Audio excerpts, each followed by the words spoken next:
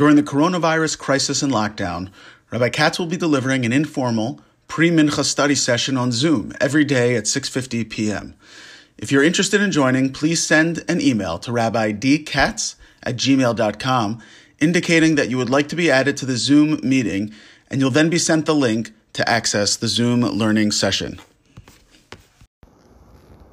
For sponsorship opportunities or to support this podcast, please visit our donate page at www.support.rabbidavidkatz.com. Hi, it's Motzi Yontif, I guess. It's Thursday night here in Baltimore, and I want to talk about the Parsha because, first of all, a bunch of people in Israel bugging me. They say I shouldn't do it on Friday, and second of all, I have a lot of college stuff to make up for tomorrow, and so I probably will be too busy to get involved in podcasts. So let me take advantage of the opportunity now to say a few parting remarks about Pesach and mainly about the Parsha Shmini, which is coming up, and so forth. And I do want to mention that this podcast is being sponsored by my good friend Alex Fuchsman, who I mentioned a few weeks ago, who lives in Elizabeth, and he's sponsoring in order to pay tribute to someone who in Baltimore was killed not long ago, Josh Lewis, who was a very beloved person in our community, and unfortunately he was victim of a car crash and so forth. Then he was in a coma, and then he passed away not long ago. And in this environment, besides the tragedy of losing somebody, which is enormous anyway, the idea that, families have to sit shiva without anybody being able to come, and even the funerals now are being done in bare bones fashion. Here in Baltimore, the VOD has, we put out all these necessary draconian regulations, who can come. It's all gravesite service that nobody can do there. I mean, even the taharas of a lot of places are not being done. It's just a difficult moment. But this is a human sentiment over here, because Alex, who graduated quite a few years ago from high school, a student of mine, wrote to me, and he said, the other day, he said he wanted sponsors for Josh Lewis. There's someone who made a big rosham on his life. So aside from the fact that this is a person, if you're from Baltimore, you know who he was. He was a very fine person and had a lot of friends and did a lot for the community. But Alex wrote to me that his brother was my Rabbi Steiner, or whatever, was my Rebbe in Israel in Neve 30 years ago. And when I came back, I met him through Josh Lewis, in other words, and his family. And I went to his house over the years, and his house was always open. And in difficult times in my life, he was a good and genuine person. Haven't spoken to all these years, but these emotions find a way to come back. In other words, he felt strong enough about someone he hasn't spoken to many years, made such a big rosham in his life, helped put him on the right derech in life, that he wanted to pay this tribute to Josh Lewis today. Yeshua Shalom Ben Blum. We all knew the name because we were saying Tehillim for him and davening for him, because, as I say, unfortunately, he was in this terrible crash. Some bad driver hit him, and he was in a coma a while until, unfortunately, he passed away. So it's a sad story, but it gives you a tribute that someone feels strong enough about this. A boy who Josh impacted his life. I know many people, me, myself, and I know many people that Josh Lewis and his friends impacted and put teenagers on the right road in life. And I don't think there's a bigger chesed, that might be the right word. I don't think there's a bigger mitzvah than to take people at that impressionable age, the teen years, especially the late teen years, where you can go to the right and go to the left, you can go up and you can go down, and anybody who gives you, through friendship another way, a nudge in the right direction is doing the biggest possible mitzvah, as we all know. Now, with that, as I say, we just finished Pesach, which is always, means, again, it's all surreal, just like you and just like me. There's no shul. Usually in my shul, we have a Neilas HaChag, which I'm sure many of you have also.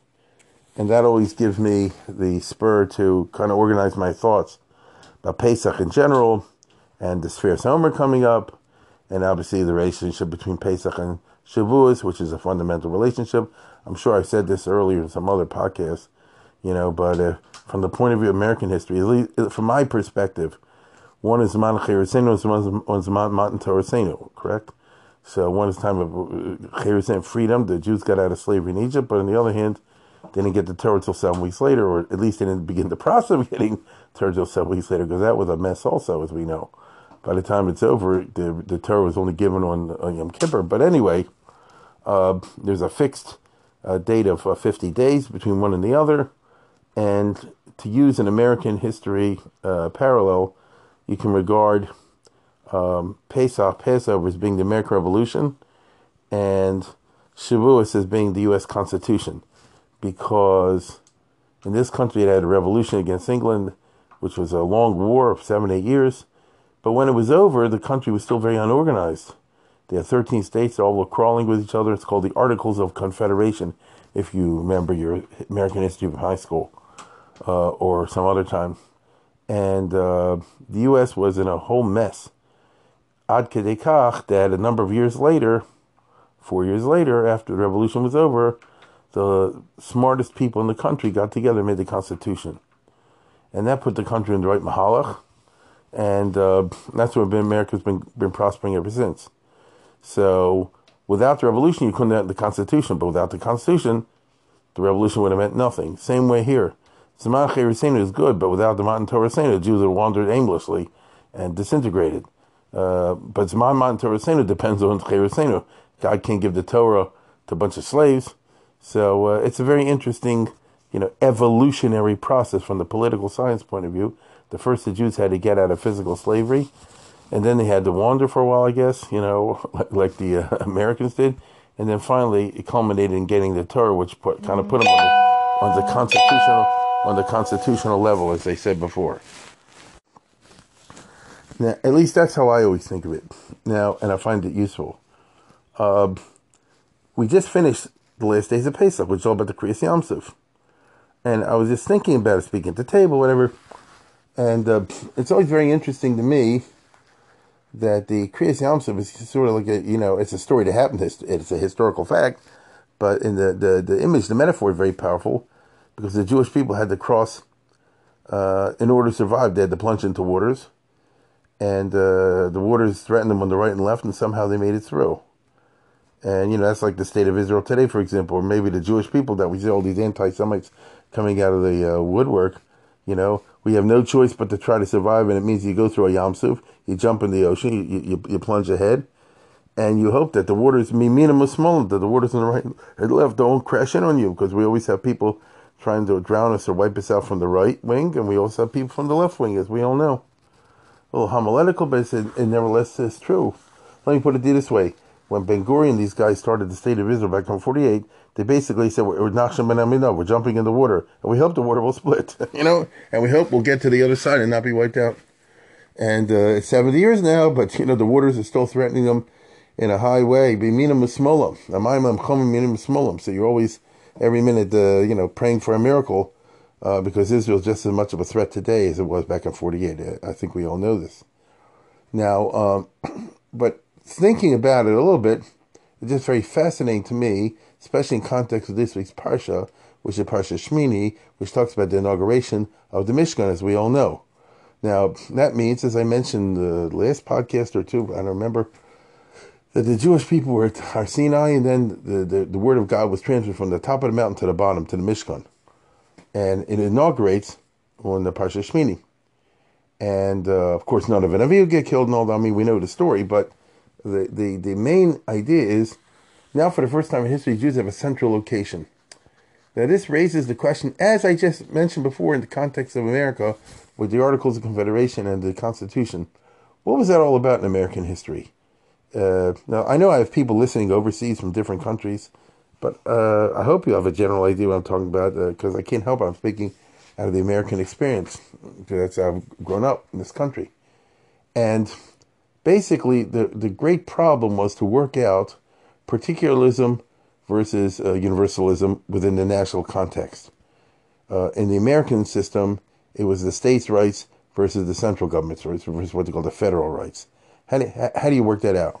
Because, I live in a state called Maryland, If Maryland goes and does whatever it wants, it'll crash into other states if they're not coordinated somehow or other. On the other hand, Maryland wants to run things the Maryland way. People in this state feel differently about things perhaps than people do in California, and people in Texas, for example, feel more different about gun control than they do, I don't know, in Massachusetts and places like that. They're a liberal place, they're conservative places. The different states, sometimes have different cultures. So how do you do it in such a way that you allow the local states' rights, the local cultural way of living to flourish on the one hand, but at the other hand, in a coordinated fashion towards a central national goal so that all the states are at least pointing in the same direction in important areas of life. Now in America, they worked it out, as I say before, with the U.S. Constitution, which provides for what they call a federal system, in which the states do their thing and the national government does its thing. And then there's machlokas from time to time, but so far they kind of worked it out.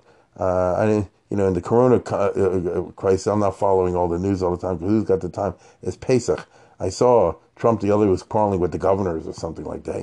Who's the boss, which is crazy. But I'm just saying that would be a manifestation I'm talking about. Now, what does it have to do with Klal Yisrael? It has everything to do with Klal Yisrael because we have the same business with the 12 tribes or the 13 tribes. For some reason, Yaakov and the kids, the 12 tribes, the 13 tribes, however you break them up, is understood by us in traditional Jewish thought not simply to be an accident of birth. This guy had 2 kids and that guy had 12. It's not like that, but it represents some kind of fundamental theological or metaphysical reality. The different Shvatim we understand represent different aspects of Klal Yisrael. So they're different. So they're states, if I can use that term. Just as like I said before, Texas is not the same thing in Minnesota. Similarly, Yisachar is not the same thing as Reuven, and Shimon is not the same thing as Yechves ben Yamin or Ephraim. This is how it goes. And this is, for some reason, the good Lord worked things out that this is how the Jewish people develop, along tribal lines. And we all know that the slavery in Egypt came about through tribal rivalry. Those the brothers killed Yosef, or tried to, and the rest of the story unfolded from that. And there never was, from the time the Shvatim were around, any kind of institution like a federal government, in other words, of centralization. And we all know the Shvatim, when they ended up in Israel, each one lived in a separate area. Okay? As a matter of fact, God respects that, or wants that, because up to the time of Beno Slavchad, in other words, until the Jews entered Israel, lo hutru shvatim lo v'zeh. You're not allowed to marry from one tribe to another. So I'll say that was like a deraisa. So that means the good Lord, for some reason, wanted Reuben to be Reuben, and Shimon to be Shimon, and Levi to be Levi, and so forth and so on. Yisachar is one done Naphtali.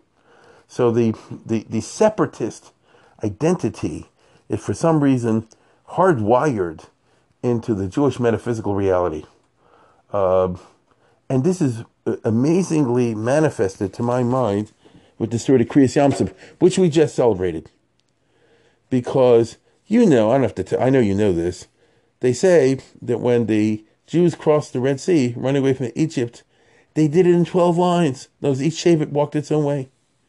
There was a road for Reuven and a separate road for Shimon, a separate road for, Dan, Naphtali, Gad, Asher, Yosef, and Yamin, all that. Each one went its own way. But why? Why? Now, you could give me a very mundane answer and say, well, it was more efficient, get them over quicker. Well, listen, baby, once you're talking about those kind of miracles, you don't have to worry about efficiency.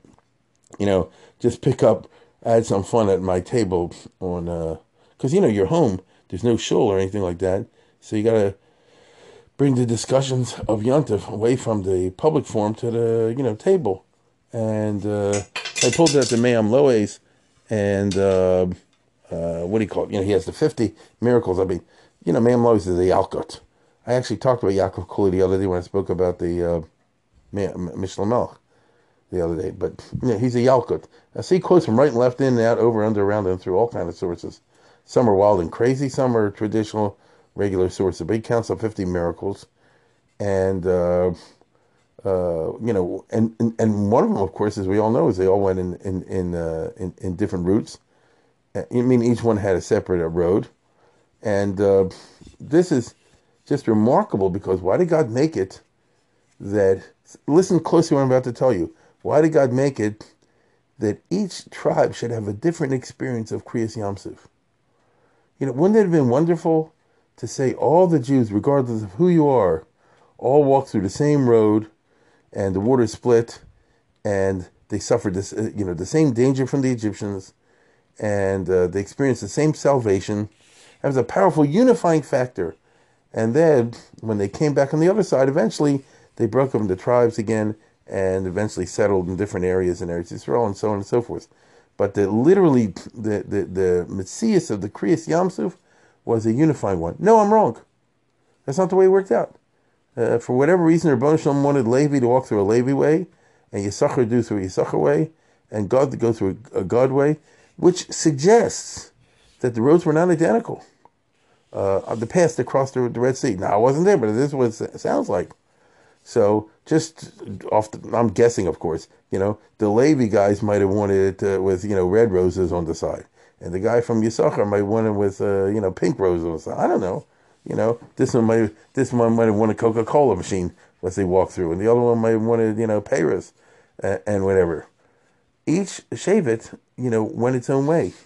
Now, they're all going in the same direction. That's interesting. But each one did an experience in a different way. And it suggests, does it not, that when they say the Shivcha and the Yam saw the Rebbeinu Shalom and the Shechina, each one saw it in its own way. The Yisachar people saw it the Yisachar way, and the Zvulun people saw it the Zvulun way, and so they all had something in common, but it was distinct. And this comports with the famous Arizal that they talk about all the time, the Lubavitch have at the beginning of the Siddur, which is that the Arizal said that way back when there was a Nusach of davening, but each Shevet had its own, because it was conformed to its own tribal soul. And so, from a Kabbalistic perspective, the tribe of Dan had a certain way of davening. I'll just make this up. They put Baruch Shamba before Hodu. I mean, not that, of course, but something like that.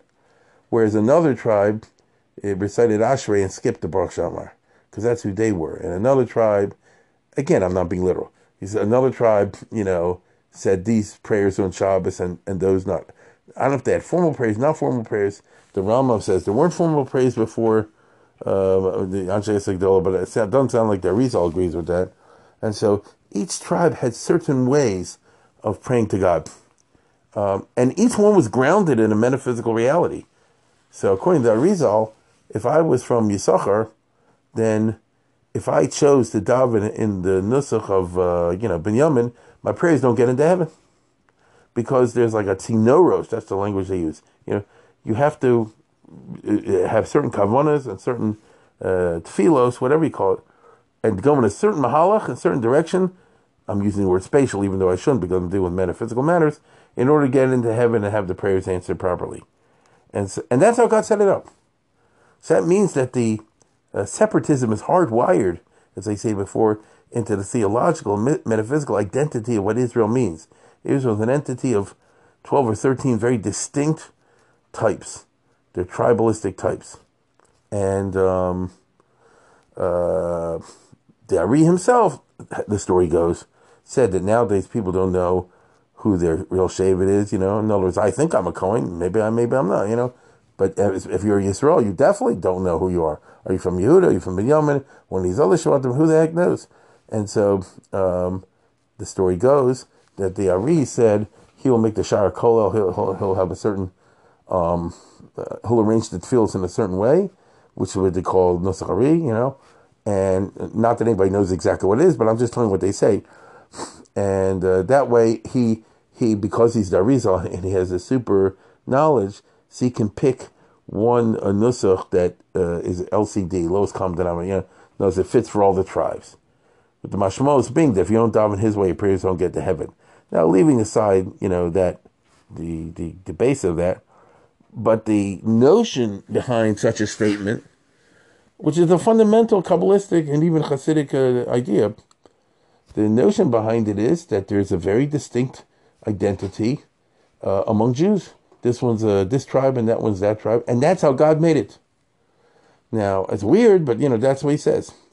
And indeed, a fundamental idea is that if you can take all these and put them like an orchestra, that all the tribes should be working together, it'd be like Mashiach time, then it would have the most unbelievable effects.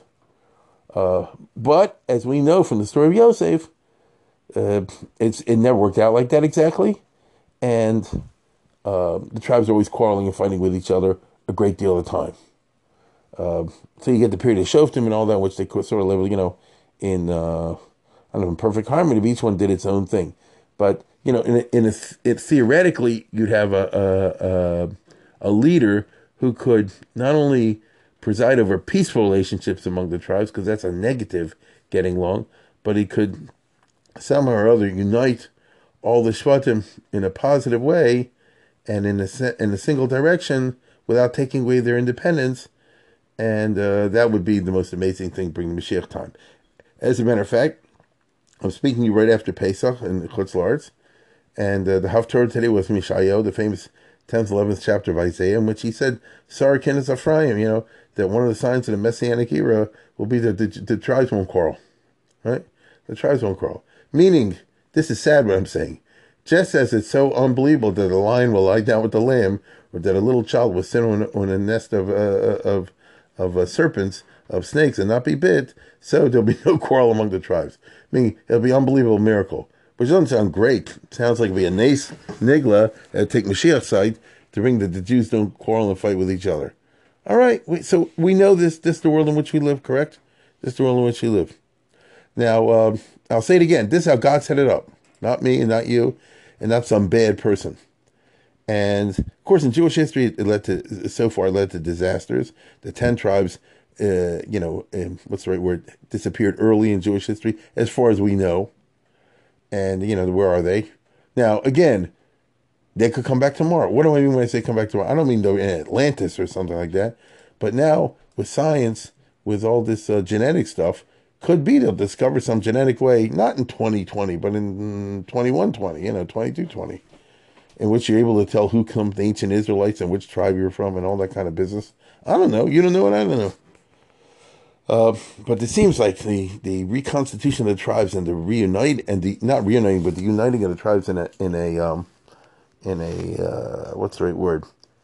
Integrative fashion, that they're all formed like one orchestra, each one playing its particular role in one grand design. That's a messianic idea. That's why I say it's in the Haftarah today. That's a messianic idea. Now, what led me to think of all this? Tomorrow's Parsha, or Shabbat Parsha, is Shmini. And you have Mishkan.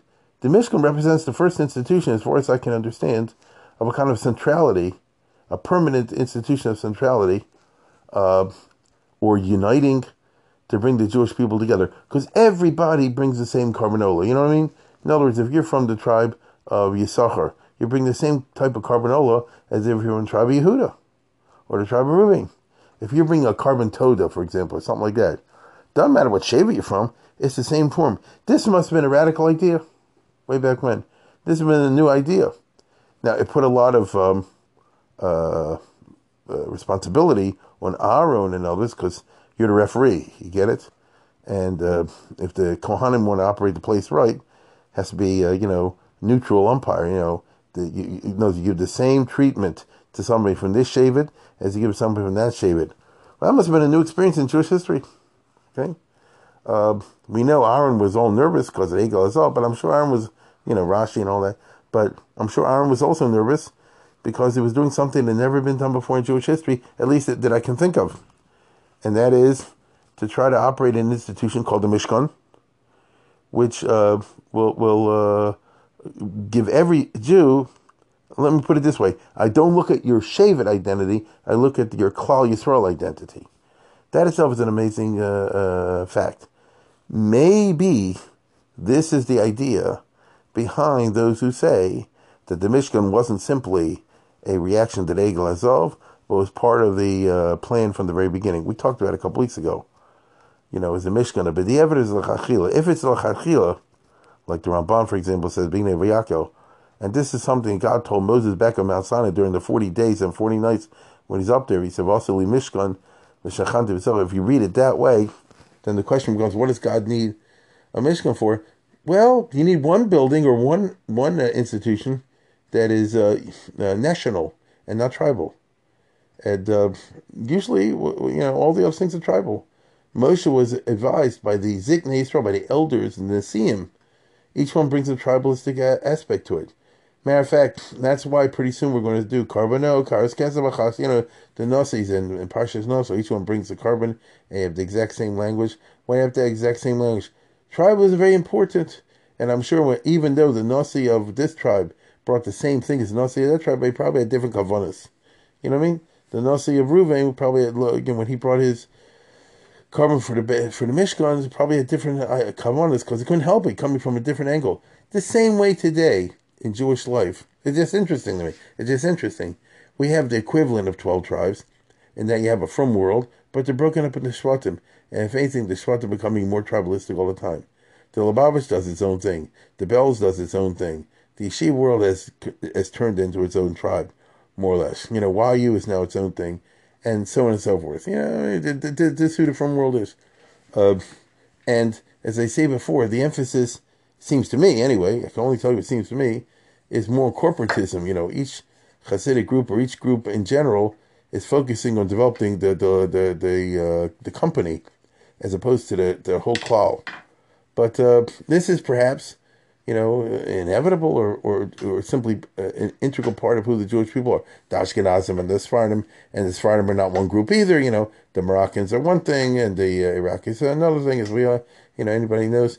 So, you can't help but confront this tribalistic side. And then you have the other side, which is what is in common. What do we all do in general? Well, every day there's a carbon Talmud, right? There's a carbon brought for the tzibur, for the whole Jewish people, in the morning, afternoon. Every day there are other institutions that apply whole Klal Yisrael. Where else do you have that? In the biblical Judaism, you have, anything that's common is associated with the Mishkan. Everybody's bringing a carbon Pesach. Everybody. Well, that's it. So no, that's the side of the Mishkan. You see, and so what we have in the inauguration of Parsha Shmini is not simply an interesting story about this building, and everybody put so much time and effort into building up, and Aaron and his brothers, none of an Avihu story, and all the rest of it. Of course, you have that, but you also have, seems to me, the beginning of an attempt to provide an institution which is trans-tribal, intra-Jewish. It applies for all Jews. You understand? And what's interesting is that as the story goes on in Vayikra, pretty soon, Basar Taiva got to a point where anybody who wants to eat meat will have to bring, El Pesach Almighty Lo Havio. He'll have to get a shechted in the Mishkan, which formally is for the reasons they shouldn't do Avodah Zarah, but it also brings a commonality because I'm just trying to take you to the idea, how was life lived by our distant ancestors? For example, when they were in Egypt, were they all mingled together by the Egyptians? Maybe not, and we'll never know. But most likely, the Reuven guys worked over here, and the Shimon guys worked over here, and the Yisachar and the Zvulun guys worked in different places. And, maybe they're assigned differently by tribes. Maybe I'm wrong. Maybe they're mixed together. There's actually a debate in the commentaries on the Haggadah when it says, Vayoreu Osuna Mitzrim.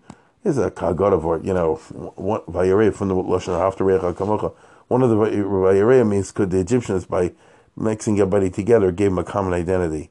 But on the other hand, it could be not. It's just a vart. We'll never know. But when you get to Parsha Shmini, and you get to, from now on, the Mishkan is inaugurated as a national institution, so all of a sudden, I could live in this side of the camp. Let's put it this way. Suppose I was, I don't know, from Shevet Dan. Well, I'm located in a certain place in the camp. The guys I hang out with are my tribe. At the most, you hang out with the guys from the next tribe. You don't see people from other tribes over there. Am I right or am I wrong? This is how I understand it. Doesn't Rashi say that with Korach, Dosim Aviram, because, Reuven was located next to Levi or something like that? In other words, this is how life was lived. We don't realize how particularistic it was. Now, right now, as I say these words, you and I happen to be going through a time in which perhaps we have a little taste of this because we're all in the house, restricted by the self-distancing, by the quarantining. So you become very tribalistic. The only ones you see are yourself and your close ones, your loved ones. But if you live in the time in the Midbar, I'm just pointing something you probably never thought of. Person crossed the desert, 40 years, came to Eretz Yisrael, usually Atlanta born, Atlanta bred, and when he died, Atlanta dead. The guy was living among Yisachar, and he was from Yisachar, and he interacted with other people from Yisachar most of the time, and maybe the next tribe that was camped over, and Dosidos, And when Moshe Rabbeinu assembled, everybody gave a big speech, everybody heard it from the midst of their own ranks. And what do you know about the other tribes? Remember, they did not marry each other, okay? So you really lived a funny existence that 40 years the Jewish people are in the Sukkos and the Anani, Akobad, all the rest of it, each one doing its own little thing, its own tribalistic thing. So the one place where you would Lamaisa interact with someone from another tribe, it seems to me, was when you went to the Mishkan. First of all, during the Chumash time, and then afterwards. Those times in which you brought, what shall I say, Karban Pesach or something like that, like Eli, in the, what am I talking about, in the beginning of Shmuel Aleph. When you came with a carbon like that, so mainly you ran across other people from other tribes. Or other than that, you didn't do so. This is known in the Bible as the Bamos. Get it? People think that the Ikar, the Bamos, was you had a private, little altar, and you did your karbanos over there, and you didn't go to the Mishkan. Well, that, of course, is true. But the key element is that there are a bunch of Bamos in the tribe of Ephraim, and that's where the Ephraimites hang out. You follow? They don't go to a Bama in Menashe part. And, somebody in God doesn't go to something in Dan. The Bamas represent the what shall I say, the apotheosis almost of the tribalistic.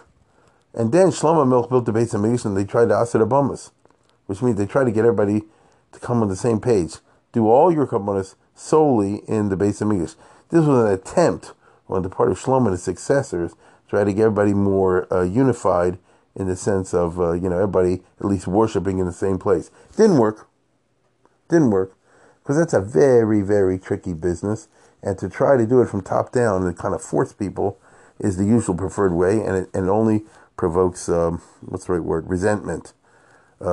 History is full of examples, including the United States, in which the centralizing power, instead of nudging, instead tries to push the others into a central direction. It usually provokes a counter response, counter emotion. I would say that's at the very heart of American bitter politics during my lifetime. That the left and the right, the left wants to push everything this way, and the right resents it very, very much in social matters. And, people just sit down and hate. You understand? They hate. That's why Trump got elected anyway. So, to build a Mishkan, Osli Migdash v'Shachanti b'Socham, turns out that the b'Socham means all on the same page. And that's something we don't usually think of, and that's very hard to put together. Moshe Rabbeinu is a great statesman, and as far as I can see, never tries to force everybody into one way. He's always trying to persuade, to scream, to argue, not trying to force. But it's very hard. So he does, so let's put it this way. They all do cross the Red Sea. They all go in different columns, but at least he gets them going the same direction. He does get them all to go to follow the Ananim and head eventually towards Israel, although there was a 40-year break. I get it. They do eventually get there, but they never work out this business I'm talking about today. Now, what's really remarkable is, here we are living in the year 2020. The fundamental existential problem of the state of Israel, most intelligent observers would say, is the tribalism. It's not the Shvatim of yesteryear, it's the tribalism of today. You got, for example, you got the Haredim and the Chilonim and the Arabs and this and that and the other. People speaking in sectoralism. In other words, the danger for Israel is that the sharply different identities experienced by different tribes can constitute a centrifugal force which could pull apart the state, even besides the Arab threat. even besides the Iranian threat. So what I just described in the desert is what's happening today, for example, in Israel and in America, to be honest. So just like somebody lived in the area of Reuven and didn't interact with anybody else, somebody could be a frum Jew and live in Yerushalayim or Bnei Brak and not interact with anybody else.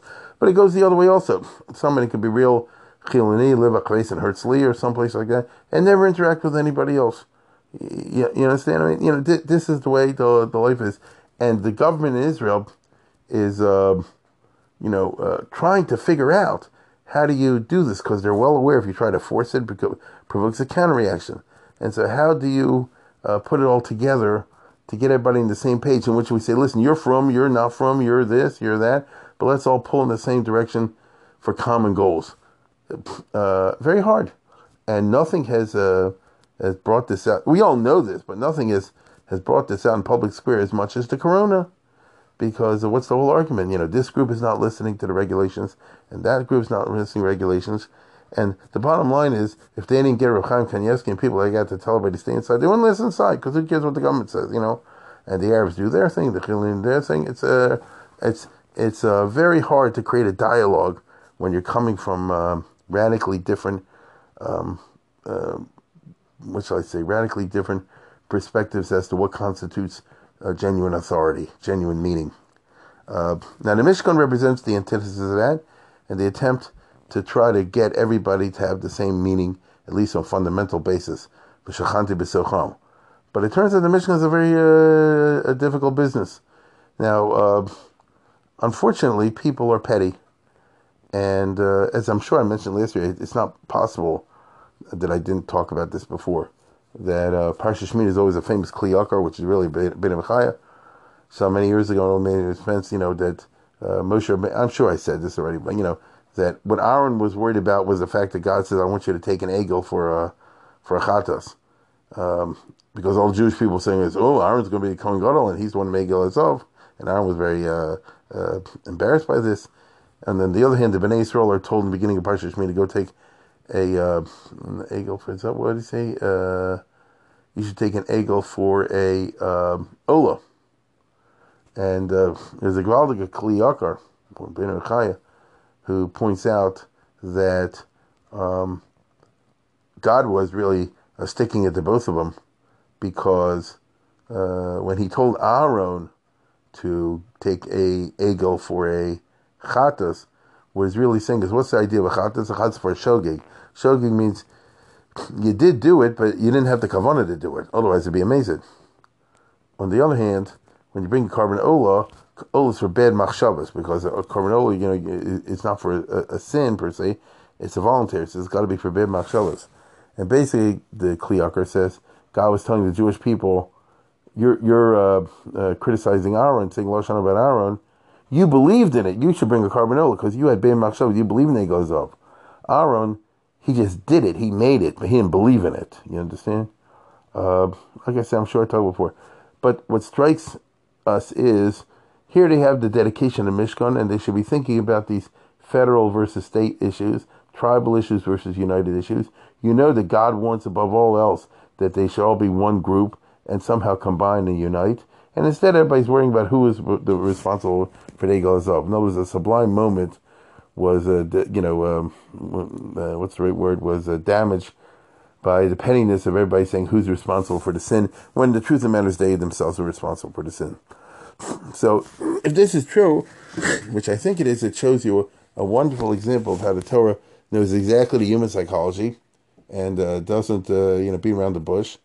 And it points to issues that affect us even today. Isn't that right? And I think this notion of the Mishkan and later the Beis Hamikdash as an attempt to centralize, to bring everybody on the same page, is what lies at the very heart of it being an ideal, although I don't think we usually think of it that way. We usually focus, because we live now in an Orthodox age, on the Ben Onam LaMakom side. Oh, look how close I can get to God through all this. Which is true, of course, but I think a major part, perhaps the major part, was the fact that it represents an attempt to get all Jews literally on the same page. Imagine if we had, one shul that everybody davened in, you know what I'm saying, and agreed upon the nusach or something like that.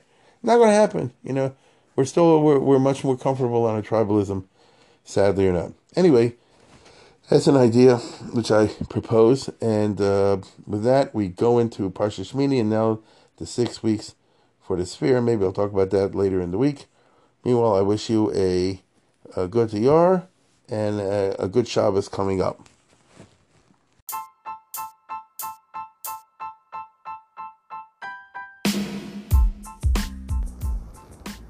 For sponsorship opportunities or to support this podcast, please visit our donate page at www.support.rabbidavidkatz.com.